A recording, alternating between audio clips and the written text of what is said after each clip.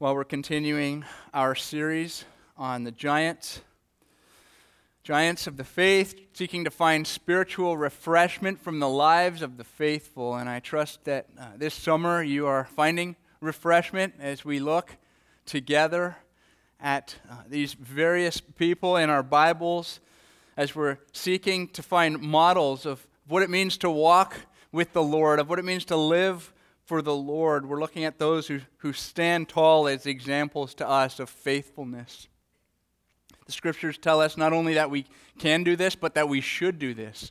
That we ought to look at the lives of those who have gone before us to examine what it is that the pattern of their life of faithfulness looks like, so that we can imitate and do the same and live in a manner that is worthy of Jesus Christ. It's all about Jesus. Jesus is the object of our affection. Jesus is the object of our imitation. And so I hope you're seeing here this summer that we're being very careful. We're walking a fine line as we put names of other people up on the screen, and we proclaim truths about other people's lives that certainly Jesus is the center figure in it all. We look at Abraham and David and Daniel and Moses, and we look at them not to magnify them, not to glorify them, but to see from them what it looks like to live a life that glorifies God. If ever there has been a giant in the faith who's been wrongly elevated, who's been venerated unto idolatry and glorified and mistakenly magnified more than any other person in history, surely this person is Mary, the mother of Jesus. In reality, Mary is a remarkable example for us to learn from. She's a young woman of great faithfulness, but because of the abuses we see in her being the object of adoration in many people's lives around the world, we often miss out on what we can learn from her, on what the Word of God shows us about her heart, which is the kind of heart that God blesses. Luke chapter 1 is foremost primarily focused on the announcement of the Messiah. It's about the arrival of Him who is King of Kings and Lord of Lords, come in humility to this earth. The time has come. The long-awaited Savior of the world is about to be born. And yet, as we consider the account as it's given here, we can appropriately take some time this morning to examine Mary in this context, to see how she responds to this good news, so that we can take aim and have the same kind of heart that she had toward her Lord. When we think of Mary's heart, we can think of a heart of devotion. A heart of devotion, a heart of dedication, a heart of love and loyalty, a heart that is extremely attentive to the things of the Lord. When I think of Mary, I think of a model of someone that the Apostle Paul was talking about in his second letter to the Corinthians when he described a Christian's normal course of life as being that of sincere and pure devotion to Christ. The heart of a follower of Jesus is a heart of devotion. This is what we should all be aiming towards, and this heart of growing devotion, this is what we see in Mary's heart as we reflect upon her life, and as it's about to be overwhelmingly changed forever, as we see in Luke chapter 1. We're going to look at verses 26 through 55, and we're going to focus primarily on two statements made about Mary and two statements made by Mary together to find four targets upon which the devoted heart takes aim. All right? Four targets upon which the devoted heart takes aim. Before we see the first target, I just want to make a couple of notes. First, you may be noticing this summer, it may be obvious that there's a lot of overlap going on as we look at some of these different giants in the faith, isn't there? Even the guest preachers that we've had come in and preach for us, we didn't ask them to participate in this series, and yet we've seen a close look at Joshua. We've seen a look at Ruth, along with Naomi and Boaz, and then we saw also a look at one of the other Marys in Scripture, the sister of of Martha. And we're seeing some consistent themes, right? We're seeing faith and courage, and we're seeing passion, and all of this describes what? The Christian life, right? The Christian life. So it's okay that we're seeing some overlap. That's actually intentional in this series. What we want to see is a composite picture. What does it mean to follow faithfully after the Lord? And this morning we're going to see particularly from the angle of devotion. We're also going to use some familiar words as our targets this morning. And I just say that out the gates up front to just ask you not to get lost in the familiarity of some of the targets we're going to look at this morning, some of the common words that we use in the church and in the Christian life, some of the words we see over and over again in our Bible. May it not just breed boredom or contempt, but may we take a close look at our own hearts in these areas as we aim for these targets to make sure the trajectory of our devotion is upward. All right? Okay. Let's begin reading in Luke chapter 1, verse 26. It says, "In the 6th month, the angel Gabriel was sent from God to a city of Galilee named Nazareth, to a virgin betrothed to a man whose name was Joseph, of the house of David. And the virgin's name was Mary. And he came to her and said, 'Greetings, O favored one. The Lord is with you.' Verse 29, but she was greatly troubled at the saying, and tried to discern what sort of greeting this might be." And we'll stop there and we'll see our first target from our text this morning is this: aim for a heart of wonder. Aim for a heart of wonder. The heart of a follower of Jesus is a devoted heart, and a devoted heart is a heart of wonder. And if we read this account too quickly, as we often do, and as we often read from God's Word, we might think that this was a rather quick exchange between Mary and the angel Gabriel. It might seem that, their responses to one another were just on the tip of their tongues, and they were just kind of going back and forth, and the whole thing was just wrapped up rather neat and tidily. But we see here in verse 29 that Mary tried to discern what was going on. This word that Luke uses here for tried to discern, it's one verb in the Greek, and it means to think or reason carefully, especially about the implications of something. It means to consider, to ponder, or to reason.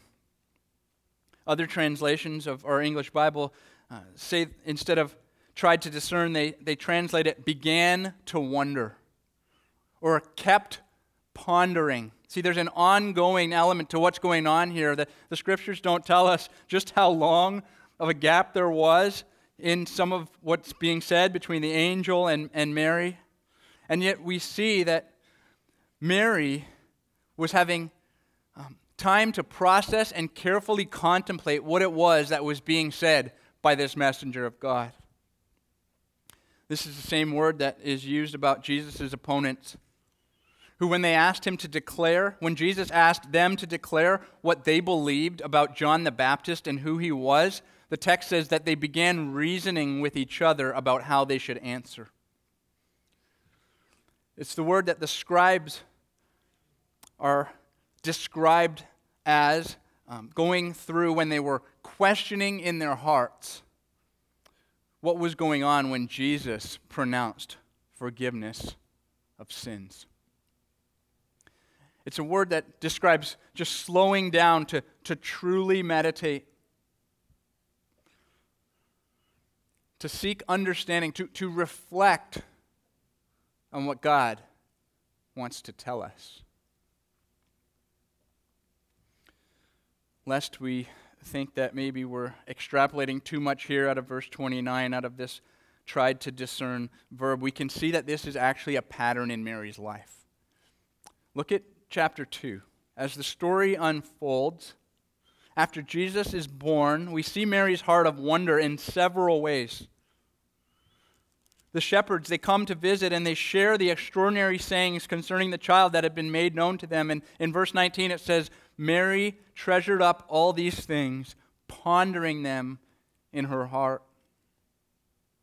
Same as when Mary and Joseph brought this baby to present him to the Lord at the temple, and Simeon took hold of Jesus, and he proclaimed wonderful truths about him. And verse 33 in chapter 2 says, his father and his mother marveled at what was said about him.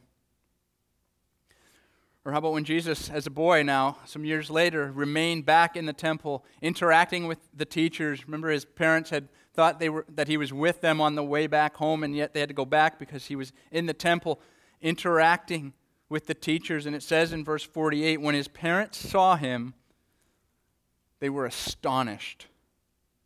And then in verse 51, after they went home, it says again, his mother treasured up all these things in her heart. This is the kind of heart that Mary had. Mary looked and saw what the Lord was doing. She considered his message for her and for the world, and she wondered. She let herself be found in awe.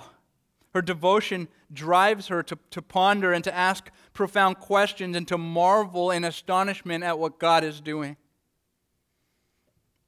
Does this describe your heart this morning?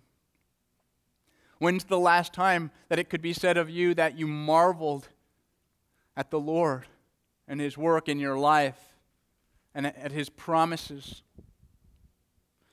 See, our world, the world that we live in, doesn't stop anymore to think. To simply just allow our hearts to linger over the wonders of Christ. We're too quick to go on to the next thing. We're too distracted. We've lost the art of meditation, and we would do well to come back to what Psalm 1 says God blesses, which is a heart that meditates on his word day and night.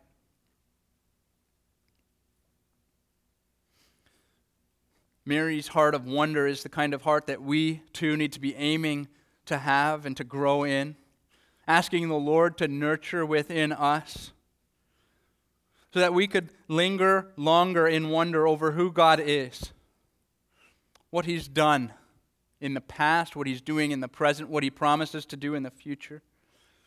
That we could wonder and fix our gaze upon thinking about how we should live our lives, carefully contemplating and responding to the Lord. This is what Mary did, and this is what we ought to do as well. We ought to aim for a heart of wonder. In verse 30, the account continues. It says that the angel said to her, "Do not be afraid, Mary, for you have found favor with God. And behold, you will conceive in your womb and bear a son, and you shall call his name Jesus. He will be great and will be called the Son of the Most High. And the Lord God will give to him the throne of his father David, and he will reign over the house of Jacob forever. And of his kingdom there will be no end." And again, I don't know how much time elapses between verse 33 and verse 34, but certainly Mary must have been pondering these things. Son of the Most High, a ruler whose kingdom will have no end. And Mary, she responds to the angel. She says, "How will this be, since I am a virgin?" And the angel answered her, "The Holy Spirit will come upon you, and the power of the Most High will overshadow you. Therefore, the child to be born will be called Holy, the Son of God. And behold, your relative Elizabeth, in her old age, has also conceived a son. And this is the 6th month with her who was called barren. For nothing will be impossible with God." Now here, pay attention carefully to verse 8. And Mary said, "Behold," 38, "Behold, I am the servant of the Lord. Let it be to me according to your word." And the angel departed from her. "Behold, I am a servant," Mary says. And this shows us the second target upon which the devoted heart takes aim. Mary's heart teaches us to aim for a heart of humility. The heart of a follower of Jesus is a devoted heart, and a devoted heart is a heart of humility. We need to know who we are. We need to have a right view of ourselves. We need to respond to the Lord in accordance with who we truly are and in accordance with who He truly is. We see Mary knew exactly who she was. Although her identity has since been severely twisted and distorted all over the world, she didn't have a misunderstanding at all about her own identity.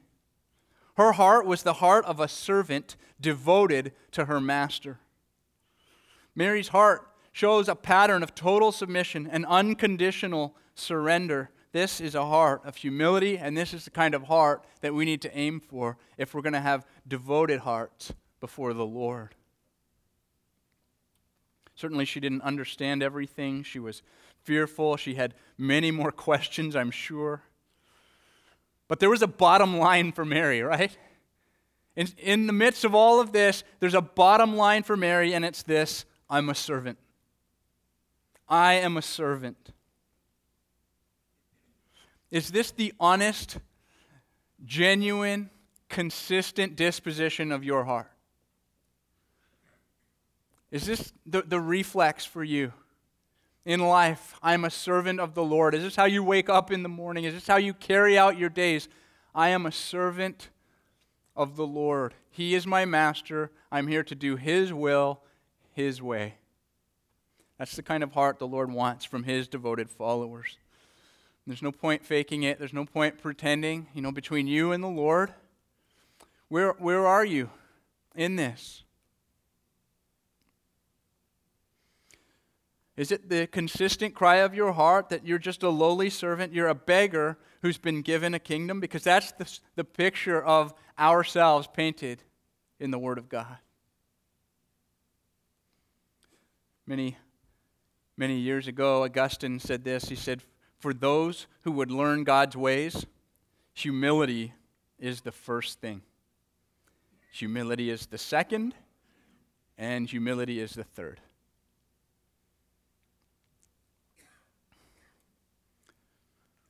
This is the kind of person that the Lord meets. The person who is not self-sufficient, the person who's not trying to run their own lives, but the person who yields to Him and His word and His message. Martin Luther said this. He said he might have gone to Jerusalem and picked out Caiaphas' daughter, who was fair and rich and clad in gold embroidered raiment, and attended by a retinue of maids in waiting. But God preferred a lowly maid from a mean town. These are the kind of people Jesus comes for. Jesus comes for the lowly who recognize and acknowledge their spiritual need. Jesus Himself said, blessed are the poor in spirit. Blessed are those who recognize that they're needy before the Lord. A modern-day commentator, R. Kent Hughes, said, as we study this passage, we must accept the essential spiritual fact of the incarnation and the gospel. The Lord comes to needy people. Those who realize that without Him they cannot make it.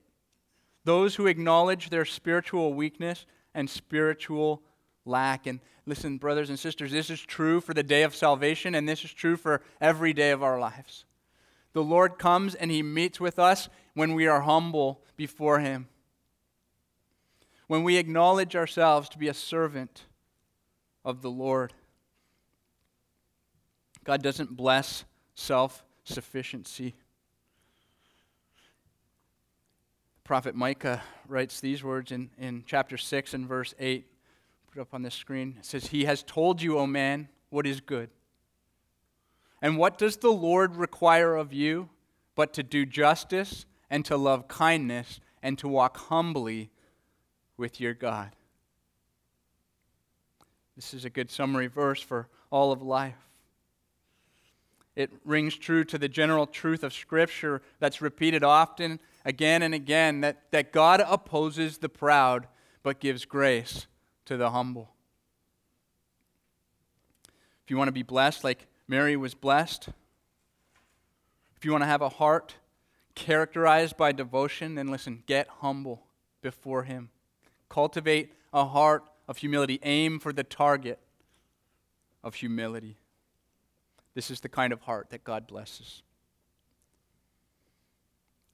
Often those who are under the authority of another, those who are in subjection to another will have, and this is true of my heart and yours as well, I know, yeah, but, or I'm just, right? Where are the yeah, buts or the I'm just in our lives? In what areas are the yeah, buts and the I'm just where we're resisting the Lord's leading? Where we're trying to maintain control of our own lives, where we're not humbly submitting to His rule and reign in our lives? In what area does your confession need to change to line up with Mary's confession, I am a servant of the Lord?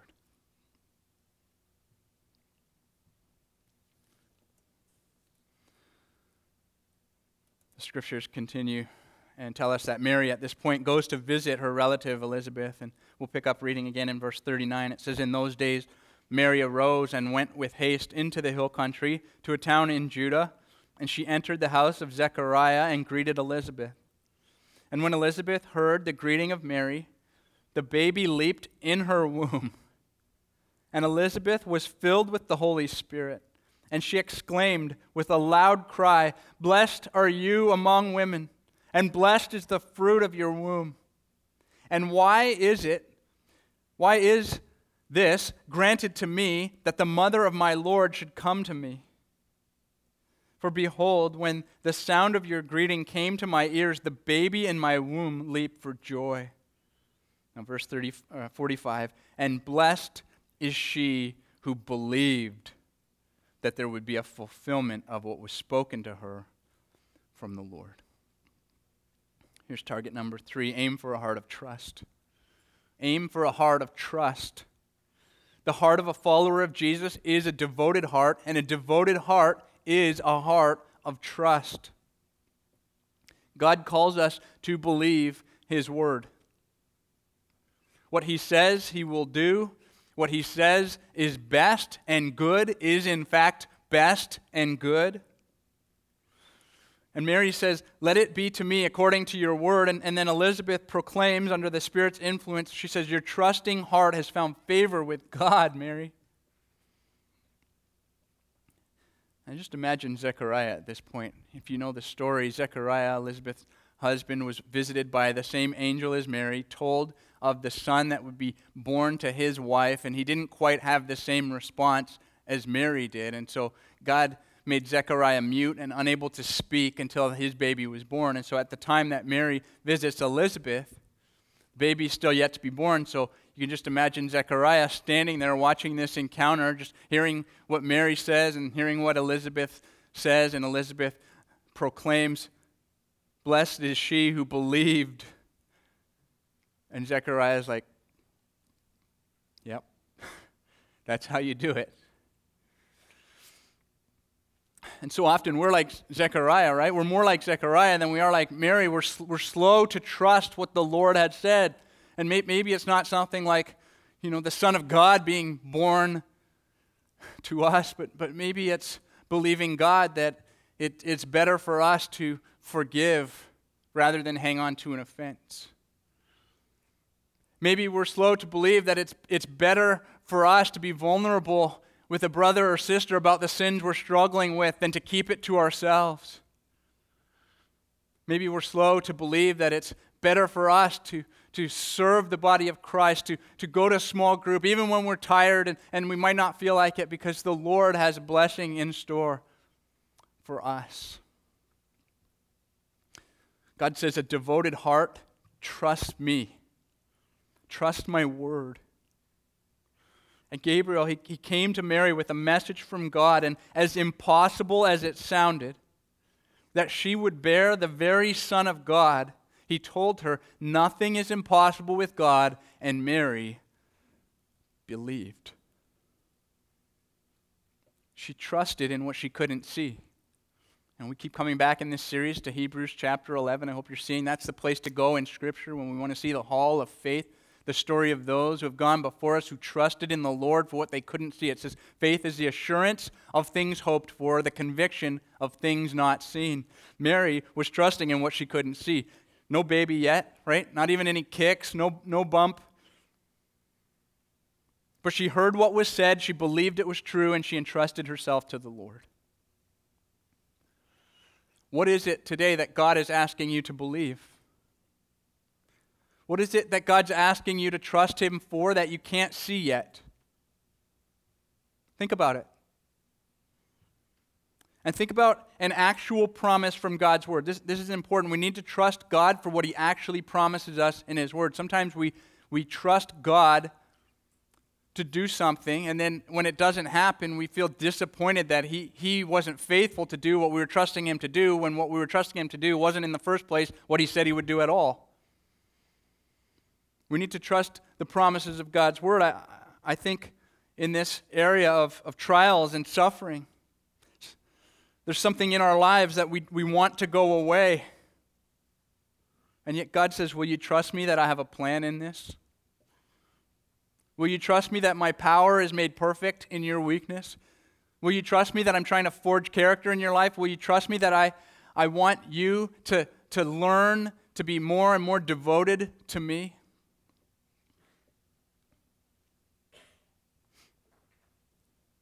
Maybe it's discontentment or envy. Maybe it's not that there's something in our lives we don't want. Maybe there's something not in our lives that we do want. And God says, will you trust that I've prepared a kingdom for you? Will you trust that I'm going to send my Son again to come for His people who are waiting for Him? And I will establish an everlasting kingdom. No more pain, no more sorrow, no more tears. Will you trust me in the overarching promises of my Word, and will you trust me in the day-to-day of your life? Mary had a heart of trust. John MacArthur said her faith was an extraordinary example of the kind of faith Jesus blessed. She was sincere, earnestly worshipful, childlike in her trust of the Lord, and utterly dependent on Him.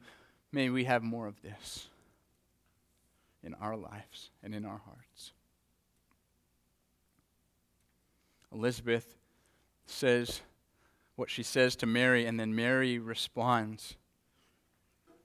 In verse 46, it says, and Mary said, my soul magnifies the Lord, and my spirit rejoices in God my Savior. For He has looked on the humble estate of His servant. For behold, from now on all generations will call me blessed. For He who is mighty has done great things for me, and holy is His name. And His mercy is for those who fear Him from generation to generation. He has shown strength with His arm. He has scattered the proud in the thoughts of their hearts. He has brought down the mighty from their thrones and exalted the humble estate, those of humble estate. He has filled the hungry with good things, and the rich He has sent away empty. He has helped His servant Israel in remembrance of His mercy, as He spoke to our fathers, to Abraham, and to his offspring forever. The heart of a follower of Jesus is a devoted heart. And a devoted heart is a heart of wonder. A devoted heart is a heart of humility. A devoted heart is a heart of trust. And now what we see in Mary's song is that a devoted heart is a heart of praise. That's target number 4. Aim for a heart of praise. As you're seeking to make progress in your devotion to the Lord, aim to have a continuous heart of praise. Our hearts can enlarge so many other things, can't they? Our hearts can magnify so many other people, so many other ideas. We can make a big deal out of so many things, and yet Mary declares here, my soul magnifies the Lord. And it's so wickedly ironic that a song of praise that unmistakably is focused on the Lord's magnificence You see, every line virtually is he, his, him. This has been twisted and distorted and ignored to be turned into a prayer that hails Mary. We hail the name of Jesus Christ and Jesus Christ alone. And Mary says, I'm a recipient of his grace, and I'm going to praise him as well. She doesn't look to anything within herself. She doesn't want any credit. Mary's not lauding Mary. She's magnifying the Lord.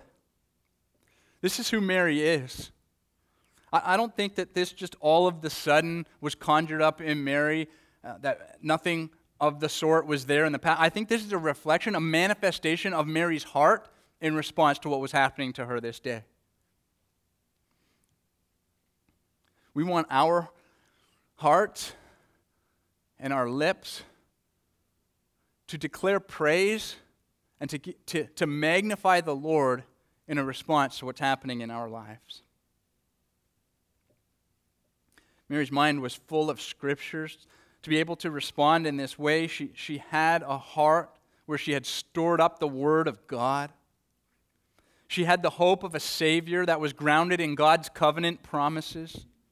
She was able to process life within the scope of God's divine plan. She was watching it unfold, watching what was going on around her, and she was identifying how God is to be praised for what He's doing here and now.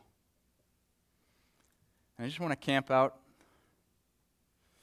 on verse 47 for a minute. It says that Mary says, my spirit rejoices in God, my Savior. And I want to draw out a couple of truths here. First, when my soul magnifies the Lord, then my spirit truly rejoices. When my soul magnifies the Lord, then my spirit truly rejoices. These are one and the same thing. The Bible says that when we acknowledge and praise God for who He truly is and all of His beauty, then it is that we truly have proper joy and happiness in our hearts. And we go looking for it in many wrong places. God says, I want you to be happy. I want you to be happy in knowing who I am and in praising my name. A devoted heart is a rejoicing heart. This is what causes us to be so full of joy. It's that our souls know who the Lord is, and we ascribe to Him the glory due His name. My spirit rejoices, Mary says, in God, my Savior. My Savior. So here's the second truth. We all desperately need a Savior. We all desperately need a Savior. Mary too. So much for that false doctrine of the Immaculate Conception, that Mary somehow was created without sin and lived her life without sin. Mary knew that she too needed a Savior. She's a recipient of grace. She knows her own good works won't do. She acknowledges her humble estate before the Lord. She knows that neither she nor her people could do anything to bring about her deliverance. She can say with David, as he does in Psalm 40, He drew me up from the pit of destruction, out of the miry bog, and set my feet upon a rock. It's one of my favorite verses from the Psalms. He drew me up from the pit of destruction, out of the miry bog, and set my feet upon a rock. Or like Hannah, she can say, He lifts the needy from the ash heap to make them sit with princes. Or with Paul, who in Romans 5 and verse 8 says, while we were still sinners, Christ died for us.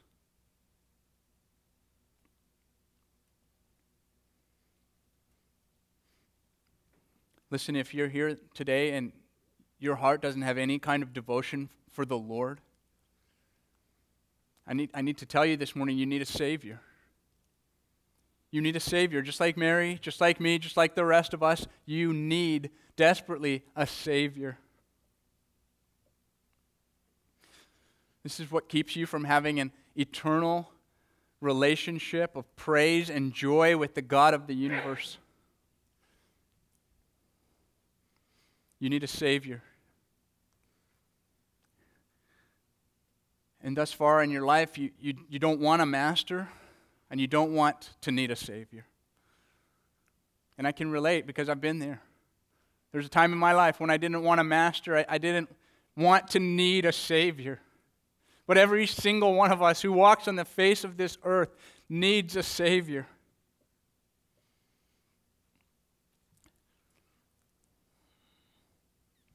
Sin keeps us from this relationship with God. At heart, we're rebels who wander from Him, who reject Him. We're living our life in the darkness until we come to Christ, and yet God sent His Son to be the Savior of the world. Jesus came to be the Savior we all need. He sent His Son, born of a virgin, to live a sinless life so that He could die in the place of ruined sinners. And then He raised Him from the grave, that all who put their faith in Him and in His sacrifice would have everlasting life.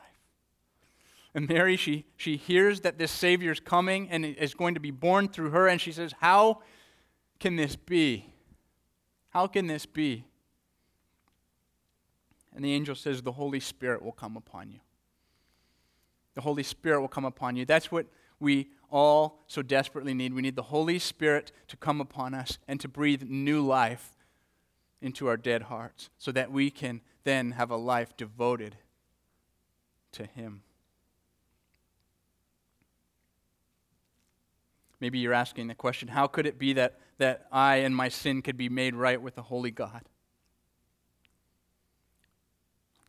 And I just say the same thing to you, that the angel says to Mary, nothing is impossible with God. He can exchange your heart. He can take out your heart that isn't devoted to Him, and He can replace it with one that is.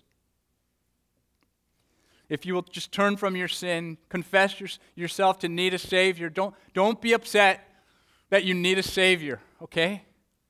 Rejoice that God provided a Savior.